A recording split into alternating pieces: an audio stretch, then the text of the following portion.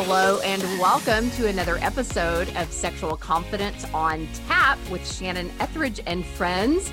And today I have a friend that you've never heard from before. I have known her for many, many years, but only recently have we been interacting about the types of work that we both do on deeper levels than we ever have before. And I just get more and more excited about what this girl does. Every time I hear about something that she's doing, or now that I'm connecting with her more, she's doing an event that's coming up that I'm going to ask her to talk about. But first, let me just tell you who the heck she is.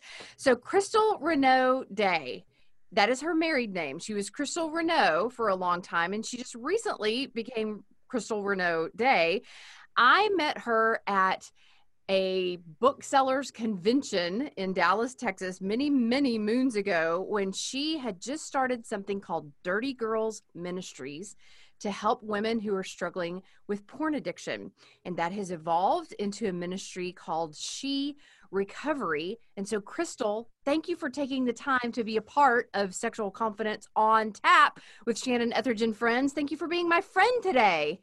Oh, Shannon, thank you for being a great friend to me too. And thank you for having me be a part of your podcast. You bet. So I know that my listeners are going to want to know about your event. So before we dive into your testimony and what you've learned about a post-porn addiction marriage, would you just tell us a little bit about what you're doing right now that people can jump in and be a part of if it fits a need that they have in their lives right now? Absolutely. I would love to. So we're putting on an event called the She Virtual Recovery Summit. It is being hosted by my organization as well as in partnership with Covenant Eyes. And it is an event that is a first of its kind event for women who struggle with pornography and other sexual behaviors, unwanted sexual behaviors. And the idea is that it's an opportunity for women who struggle in these ways to receive support, healing, and empowerment, which is what She actually stands for. And support, this is healing, and empowerment. I love that. Yes. And so this is a 5-day online summit. And so you can be a part of it from your couch, from your office, from your bed, wherever it is you're currently quarantining, and be able to engage with almost 40 speakers now who are talking about sexuality, healthy sexuality, addiction recovery. What does it look like? Fantasy, everything, including yourself, which is very, very exciting. And this whole event is 100% free to attend. Well, I was thrilled when you invited me to be one of the speakers. And not only have I known of the amazing work that you have done for years, I'm also an affiliate with Covenant Eyes and totally believe in what they do, because for people who do find themselves addicted, like compulsively searching out pornography and just wasting hours and hours and tons of energy and stressed out about how to control this issue in their lives, Covenant Eyes is just such a godsend. The technology that they have is absolutely amazing. So tell us, what are some of the statistics? Like, people always think that this is a man's issue, that they don't really think about women and pornography addiction or sexual addiction or unwanted sexual behaviors being a problem in a woman's life. But oh my gosh, you and I both know from personal experience that that is not true. So what have you seen? There hasn't been any wonderful research done actually since almost 20 years ago in this area. But at that time, it was found that roughly 20% of Christian women struggle with pornography. With the advancement of technology, with the advancement of the internet, with the celebration of, I guess, perverse sexuality in our culture, one could only assume that statistic has risen and risen and risen. Right. I'm sure it's doubled or even tripled, because 20 years ago, I didn't even have a website. Exactly. That's a long time ago. Exactly. My organization did some stats and some surveys about 6 years ago. And of those who took the survey, 40% of the women admitted to having a pornography problem. So I do think that we're looking at more of a doubling, maybe even a tripling at this point issue. And really, it's said that 1 in 3 visitors to adult websites are female, and that's from like Pornhub giving those stats. And so I think they would know better than anyone really who their demographics are and who they're trying to reach really. Absolutely. And we're seeing more and more that the female demographic is becoming their target. Right. I was watching several documentaries like after the porn ends or something like that, and some other documentaries about the realities behind the porn industry. And I just distinctly remember this woman talking about how producers have finally gotten smart, that it's not just men that are watching, and that they are intentionally creating storylines and doing things to draw more women in. And I do think that it can be just as big of an addiction in a woman's life as in a man's life. But does it impact a woman any differently than it does a man?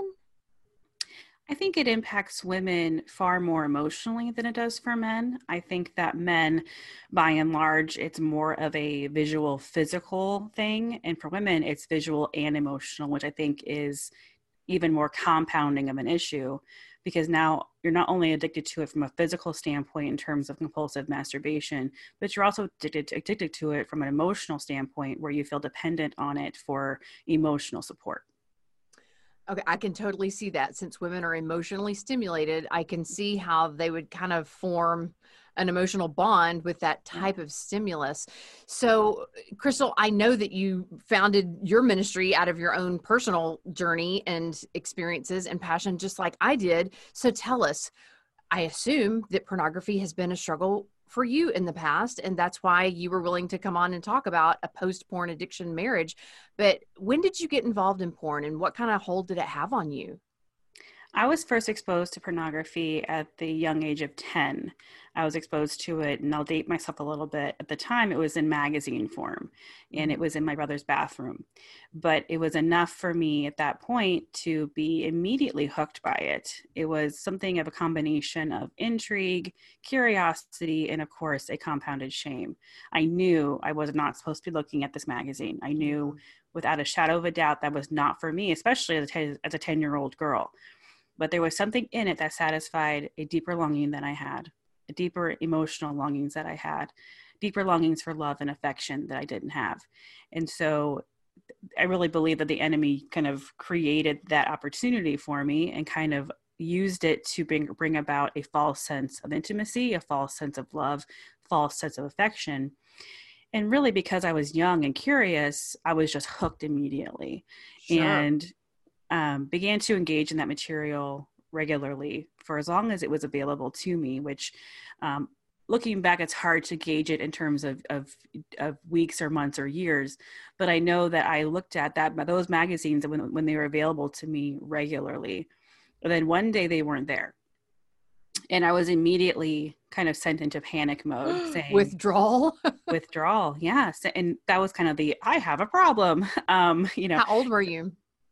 I mean, this is probably between the ages of 10 and 12 at this point. Oh, okay. So still very young. Still very young. But I had been looking at this imagery, this material, probably at least every school day after school for a number of months into a couple of years. But then one day this material was gone. And it had become a habit of like a de-stressor after a long day at school type of thing. Yeah. Mm-hmm. That was like your after school special, huh?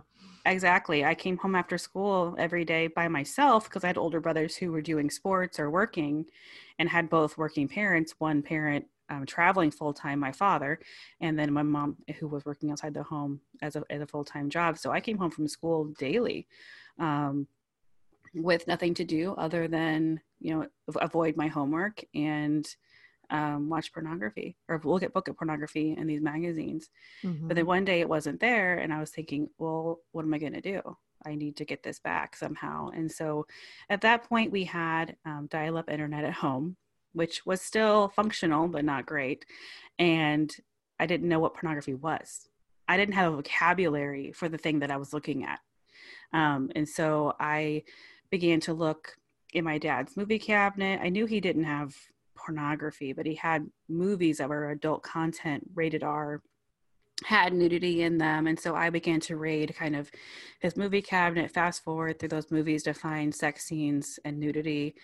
That wasn't enough. And so I ended up going online and began searching just for those basic words, nudity, sex, naked men, naked women, and then was provided a smorgasbord of content from there.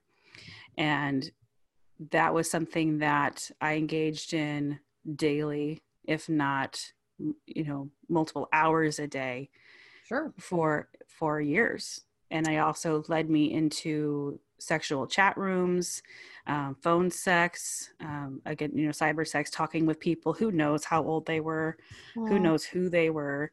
And how old were you when you were actually talking to another human being on the phone in a sexual way? 14, 15. Wow. Yeah. Okay. And I'm going to ask you to date yourself even more, mainly because I really want the parents who are hearing this, who maybe have 10 or 12-year-olds at home, like, don't be clueless. Like this really gets its hooks in kids at a very young age. So around what year were you 10 years old looking at your brother's pornography and all that? Let's see. Mid-90s. Okay. Yeah, that would make sense. I'm almost 36 now. Okay. So, mid to mid 90s or so at that point. Okay. It would have been 94 when I was 10 or 95 when I was 10. In the same way that we talked about how, the statistics are probably double or triple for women, I would imagine that it's true for children too, that there are so many children that are just innocently curious, and they feel as if the internet is a more readily available sex education teacher than their own parents. And so, in you describing how this was a habit, it became a ritual of coming home. This is how you unwound. Kind of reminds me of that acronym of hungry, angry, lonely, tired, and bored. For you, it was lonely and bored. Am I right? Yeah, it was.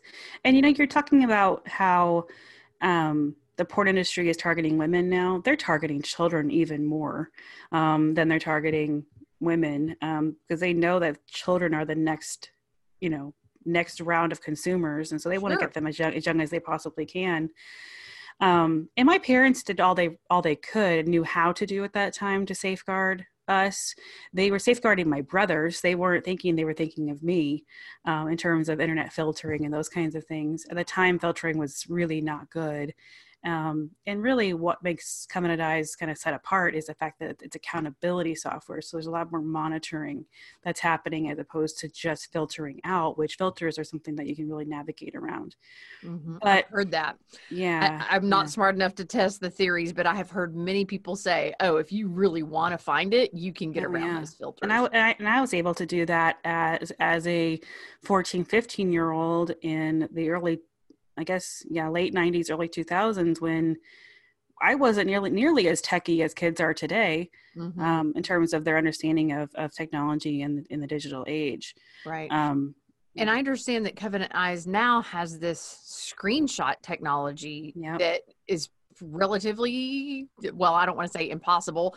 I'm sure that there are some brainiacs out there that could figure it out, but I understand that it's a lot more rigorous of an algorithm to determine when you're looking at inappropriate things than previously.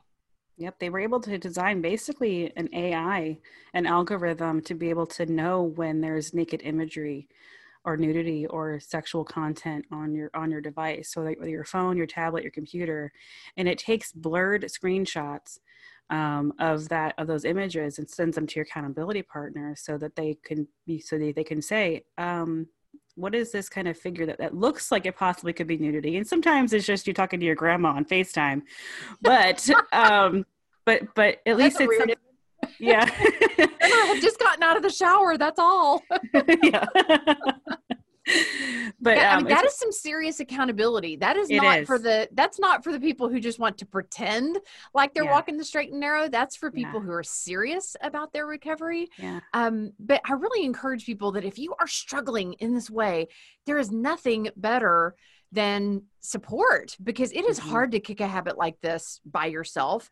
And if you have the right person, they're not going to judge you. They're not going to condemn you. They're not going to out you. They're just going to check in with you and say, what's this? And are you doing okay? And do you need to talk? And what are you feeling lately? And do you agree with me that, I know that people have a different opinion about this, but at one time I thought that your spouse being your accountability partner was a good idea. But after I started coaching people many moons ago, I decided that's not the best idea. Do you agree that you really need an outside accountability partner? Don't put your spouse in that role.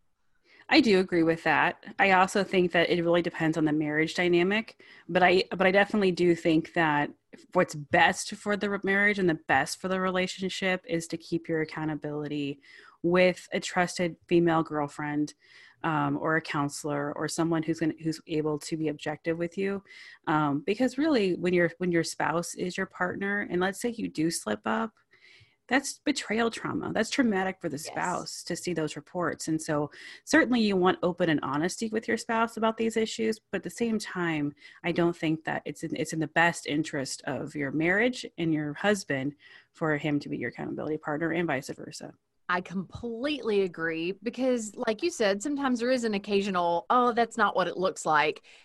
But the spouse is, they're still left with the trauma of, are you sure? And what are you really doing? And I've become the accountability partner for some of my clients and get their reports, because they don't want to make their spouse that accountability partner, and they don't have anybody else in their lives. So I encourage people, find a professional, or someone in ministry, or but definitely a same sex. If it's a friend that you're asking, make sure that that's a same sex friend that that truly can walk this path with you in a very intimate way, because overcoming an addiction like this is a very intimate thing. So Crystal, how did you overcome your porn addiction? It took a long time, because I didn't think that there were any other women in the world who struggled the way that I did. Because every conversation I ever heard at church, or even in the mainstream, when you're talking about pornography and pornography use, they were targeting men. They were talking to men. And so I had this feeling and this belief, a deep belief, that I was the only female who struggled, and that there was something wrong with me because of it. And so it wasn't until I was 19 years old, so almost a decade from my exposure to my recovery, until I met someone who shared her story with me. And she shared not her squeaky clean testimony of, oh, Jesus is so great and my life is perfect, but she admitted that she had some real struggles in her life, of which included pornography addiction. And I was baffled and confused and shocked and dismayed. And I thought, like, I'm not alone. I'm not alone. Yeah. And so I had a choice to make in that moment when she told me that story. I had a choice to kind of walk away, look at her like she was crazy, or I could say, the two most healing words in the English language, which are me too. Me too. Hashtag me too. Yes. Yes. And so with her help, I was able to, I shared my story with her. I said, me too. Here's my story. Here's how bad it's gotten. I'll avoid the details here today, but it got bad and dangerous. And so I told her all of that, and she was understanding and comforting. And she shared with me that really the love of Christ that I had heard about my whole life, but really had never experienced for myself, because of the immense amount of shame that I felt around this issue. And so with her help of accountability, there's that word again, and going to counseling, healing the wounds of my soul, and my heart and my mind, I was able to enter into a meaningful, lasting recovery. And today do not identify myself as an addict, but as someone who has been healed and restored and redeemed by the power of God, but also through really powerful counseling that got me through some of my really deep hurts and trauma. Mm-hmm. And you said that shame word. I would imagine that women feel that so much more deeply than men, simply because of the stereotypes that men are expected that if, well, of course they're going to want to look at women, but women aren't supposed to want to look at pornography. That's just, but it is so not true. We're wired as sexual beings just like men are, and women do. They often struggle with it. Now, Crystal, I don't want to dig too deep because I want to respect your privacy. But I do want to ask you this clarifying question. I have heard it said that pornography is one of those issues that once you start down that road, it is so progressive and you have to have more and more intense scenarios, and that it leads you to dark places that you never thought you would go. Do you agree that it's progressive in nature like that? Oh, 120,000%. Yes. And is that what you meant by it got dangerous? Yeah. I mean, I said, I wanted to be mindful of your listeners in terms of anything that might be triggering, but I ended up trying to hook up with people online eventually. I'm thankful that I didn't actually follow through with that, but I got to the hotel one time, ready to do it. Because the addiction led me not just to that, but into forms of pornography that I never thought I'd want to look at, or even think I'd find pleasure in, that were more and more perverse. Thankfully, nothing like child pornography or anything like that, but certainly, group sex and violent sex, and and men and women, especially women. And that was very confusing for me. And so, yeah, it takes you places that you don't expect to go, and it keeps you there longer than you ever intended to stay. And it zaps more time and energy than you ever intended to invest. Yeah, and it just robs you of so much. Can I just give a quick explanation to listeners as to why it is that this is such a progressive issue, and why you wind up craving images of things that you never in a million years thought you would even find arousing, but yet now you do. There's a concept that I call it stripping your gears. It's that when you let your sexual energies flow outside of the banks of what is, quote, normal and healthy for you, and you start oozing into other territory, it is kind of like a river that overflows its banks. I've heard, pastors use that analogy, but basically what turns you on before now isn't enough to turn you on. And so the same way that if you strip a gear, then it no longer functions the way that it should. And it's very true with the sexual brain, that when you start feeding it images that are outside of what, or even if you're feeding it images of what turns you on, you don't need external images to get turned on. That's why God created our brain in such a way that we can use our own mind to manufacture storylines or imagery or memories of previous experiences or whatever, that with our spouse obviously is what I would encourage, but you get the idea. We can turn ourselves on inside our own brains, and that is what is healthy. But when we start needing so much external stimulus, and we start looking at images that weren't a turn on before, but we realize now they are, then all of a sudden what used to turn you on just doesn't turn you on anymore. And it stair steps from there. That happens over and over and over again. So you strip your gears, not just once, but multiple times. So, and I will say that there's a movie, I wouldn't necessarily recommend it for people who do get heavily triggered by this type of imagery, but it is one of the most powerful movies I've ever seen that illustrates this concept of stripping your gears. It's a movie called Shame with Michael Fassbender. He won some sort of, Academy Award for it or whatever, but it truly illustrates the progressive nature of this type of activity.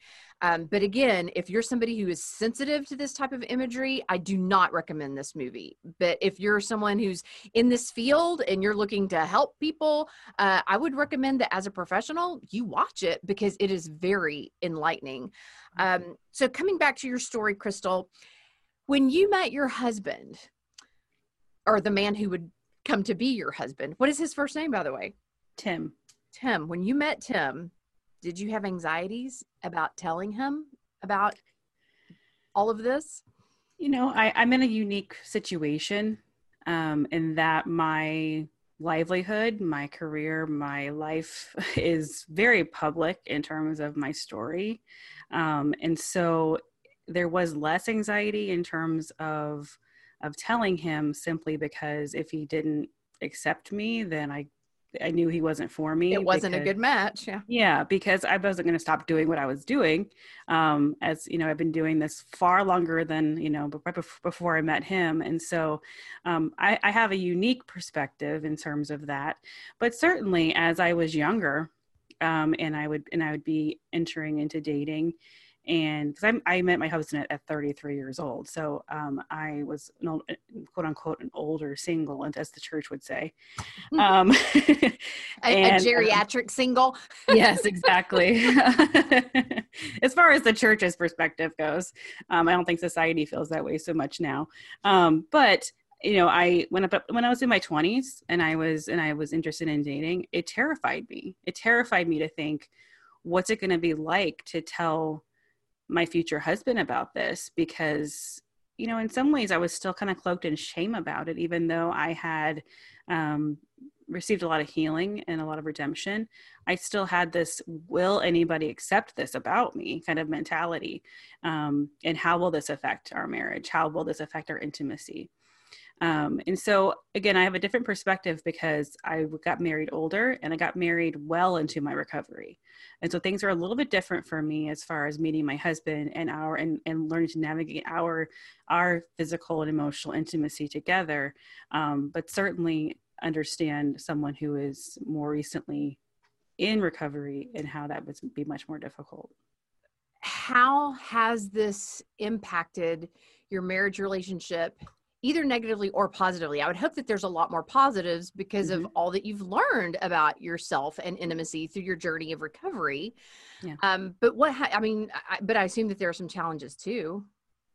There are some challenges. I mean, we had conversations early on about, what this would mean for us. And really, I think the biggest challenge initially for me was, I had really kind of suppressed my sexuality for a really long time. If you think about the fact you had to dial it way down, way back.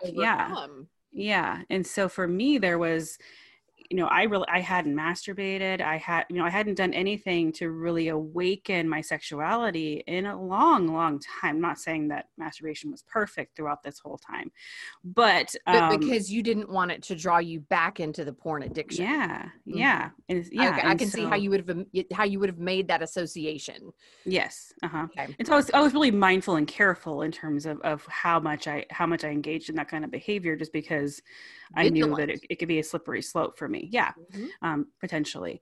And I still had accountability and I had good friends who were holding me accountable. But, and so when I was finally faced with, there's this man in my life who I really like and I love, and we're going to get married, and we'd make out and have, what we did before we got married, there was certainly this new awakening that happened in me. Hooray! There needs to be a sexual awakening when you meet the person that you want to spend the rest of your life with. Exactly. Yes. But I'm sure that was scary for you after a long period of such extreme abstinence. Yeah. And I wasn't afraid of it and I wasn't ashamed of it. But at the same time, it was like, well, we need to dial back our physical relationship, at least, until we're married, just so that I don't jump your bones and I can't stop myself, which is true of any, I think, Christian courtship relationship where you want to be abstinent, you want to be mindful and save yourself for marriage as best you can. I was a virgin still. I wasn't a virgin in my mind at all, but I was a virgin in my body. Technically, right. Uh-huh. Mm-hmm. And so I wanted to stay that way until we were married, and said I do. But it was difficult. I mean, even for him, just being a man, and he didn't have a porn addiction himself, but he had porn use in his background, and he hadn't dated a whole lot either. And so it was very much like, oh, we love each other, we're so passionate, and so yet we had to really dial back. But what that also showed me was, because I had this thought sort of when I was single, was I don't think I'd ever actually like sex. Even though I had a porn addiction, I think I was concerned about being like if I would actually like it Well, as and a I've often heard that woman. people who are Yeah. addicted to porn, it's often a sublimation because they're so Yeah. uncomfortable with the idea of sex. They would rather Yeah. just harness their sexual energies and keep them to themselves because sharing that with another human being feels scary. It's so vulnerable. Like Hmm. talk about not just physical nakedness, but it's emotional nakedness, and vulnerability with another person. And so that really did kind of scare me before I met my husband. And I'm thankful of that, because of his tender love for me, and his complete acceptance of me. I felt safe and was able to open up to him in ways that I never expected. And even today we talk about that. Because we were talking about this when we were dating, was I don't even know if I want to have sex with the lights on, or, without the covers on. Like I was so not, I had body image issues. I had, just things about myself that I was uncomfortable with. And yet we find ourselves now after, canoodling that we're just lying there naked with each other and I'm fully exposed. And that's something that I never expected I would be like. I love that that's what you discovered. Yeah. Because Yeah. I know that it seems scary to someone who's never experienced that, but that's exactly Mm-hmm. how it should be, naked and Yeah. unashamed. That was, Naked and unashamed. Yeah. yes. And I've met other women who have walked the journey of pornography addiction and have gotten married, and sex is much more scary for them. It's much scarier and much more traumatic. And I think it's because of unhealed wounds. And I think it's really, really critically important that you work on those things before you get married, because for one thing, pornography is extremely traumatic. Okay. Mm-hmm. Pornography is not a representation of true biblical intimacy Right. and sexuality. It's a counterfeit. And that's even a nice word for it. Mm-hmm. It lies to us about expectations in the bedroom. It lies to us about expectations as women. And It it lies causes to us us to be about very selfish lovers. selfish lovers, and it gives us false expectations about men. Yes. Because men in sex or women. are very, yeah, yes. False expectations about our own bodies. Yeah, because men are often violent and controlling in pornography. Mm-hmm. And so that can be scary thought too. And so when you're looking at pornography as your aid or as your sex education, it's a really false look at it. And so there's a lot of trauma involved for women who have pornography addiction as well, about how they look and see sexuality. And so you have to heal those things and see sex and learn about sex and sexuality in really truly healthy ways.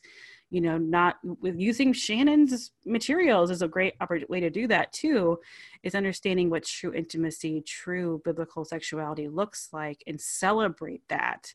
Yes. So that when you are faced with, okay, I'm going to get married and I'm going to have sex, not to be terrified of it or worried about what the expectations are. And really, conversation I had with my husband before we got married was about the expectations of the bedroom and the expectations of our sexual relationship. And I talk about this in my book, Dating Done Right, too. These difficult conversations about our sexuality and our expectations, because you have to ask the question, how many times a week do you think we're going to have sex? Mm-hmm. And of course the number is very different usually between the wife and the husband, or the boyfriend and the girlfriend, as you're talking about these things. Right. And of course I had it in my mind that even though I was kind of afraid of sex, that I was going to want to have sex all the time, because obviously because you waited all these years. Because I waited all these years. But you know what? I love sex, and I love sex with my husband, and he is a giver. Like I am a very lucky woman, but I also don't really want it that much. Like I thought I would want it a lot more often than I actually do. Well, it's that when you do have sex, it satisfies you. And when you're satisfied, you're not clamoring and craving. Exactly. It sounds like you enjoy it. It sounds as if I love sex with my husband. Good for you. I love sex with my husband. I love that other women can hear women declare that. That's one of the things that I love about this podcast. It gives people a platform to just boldly declare, I love sex. Yeah. I love that you have developed such a level of self-control. You put on your big girl panties before you walked into that dating relationship, before you walked into marriage. I am so proud of you for that, Crystal. I'm so proud of your vulnerability. I am so proud, or I'm so happy for you that you have found a good lover, and it sounds like you've become a good lover. And we're so good together. Yeah. Yeah. That you are experiencing exactly what God intended. Yeah. And thank you for recommending that people really look at this issue and the impact that it's having on their lives, because you are so right. Women are really often afraid of sex when they have been looking at porn, because that is what they expect, when marital intimacy is rarely ever like anything you see in porn. It is so much more beautiful and edifying and comforting and bonding. And you just don't see that. It's pinching my husband's butt at Home Depot. That's, I think that is for me, one of the things that I find is so precious. And even him touching me on the small of my back in the grocery store, I find it titillating and wonderful, because I know that he sees me as not just a sexual conquest, but as somebody that he's deeply intimate with on an emotional level. A companion, a partner, a mate. Yeah. For me, intimacy that you would never see in porn is a 2-hour bubble bath together where you're just talking about your hopes and dreams. It's like, that would be the most boring porn ever for 2 hours, just stop talking. But that's what you have to look forward to, ladies. So if you're someone who really needs to unpack your sexual past, whether it's porn use, whether it's an obsession with masturbation, whether it's previous sexual experiences, sexual abuse, or just ignorance around all sexual things, or shame because of the way that you were raised, we really encourage you to consider coming to one of our Women at the Well workshops. We'll have a whole nother lineup of dates coming in the spring of 2021. And I also just want to recommend, for those of you who I had recommended the movie Shame, if that sounds like way too much, TMI for you, there is a book that I would actually recommend that every person on the planet read, but it's only the second chapter of the book. It's not like you have to read the whole book. There is an author named Chris Hedges who won, I think it was a Pulitzer Prize or something along those lines, for his book called Empire of Illusion. And the subtitle is The End of Literacy and the Triumph of Spectacle. But I believe it's chapter 2, is an entire chapter on just the pornography industry and what it's really like for the actors and actresses.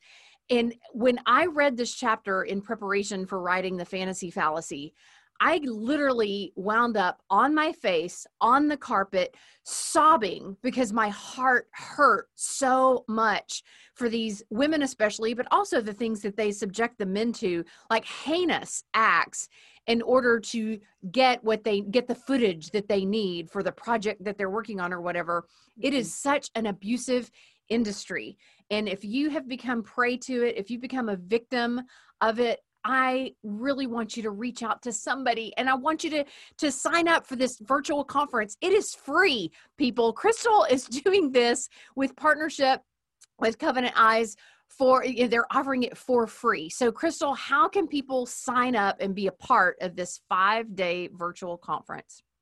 Yeah, we'd love for you to be a part of it. And we actually have speakers lined up at the summit who are also talking about the harms of pornography industry and really what you're watching and contributing to in terms of the human trafficking industry.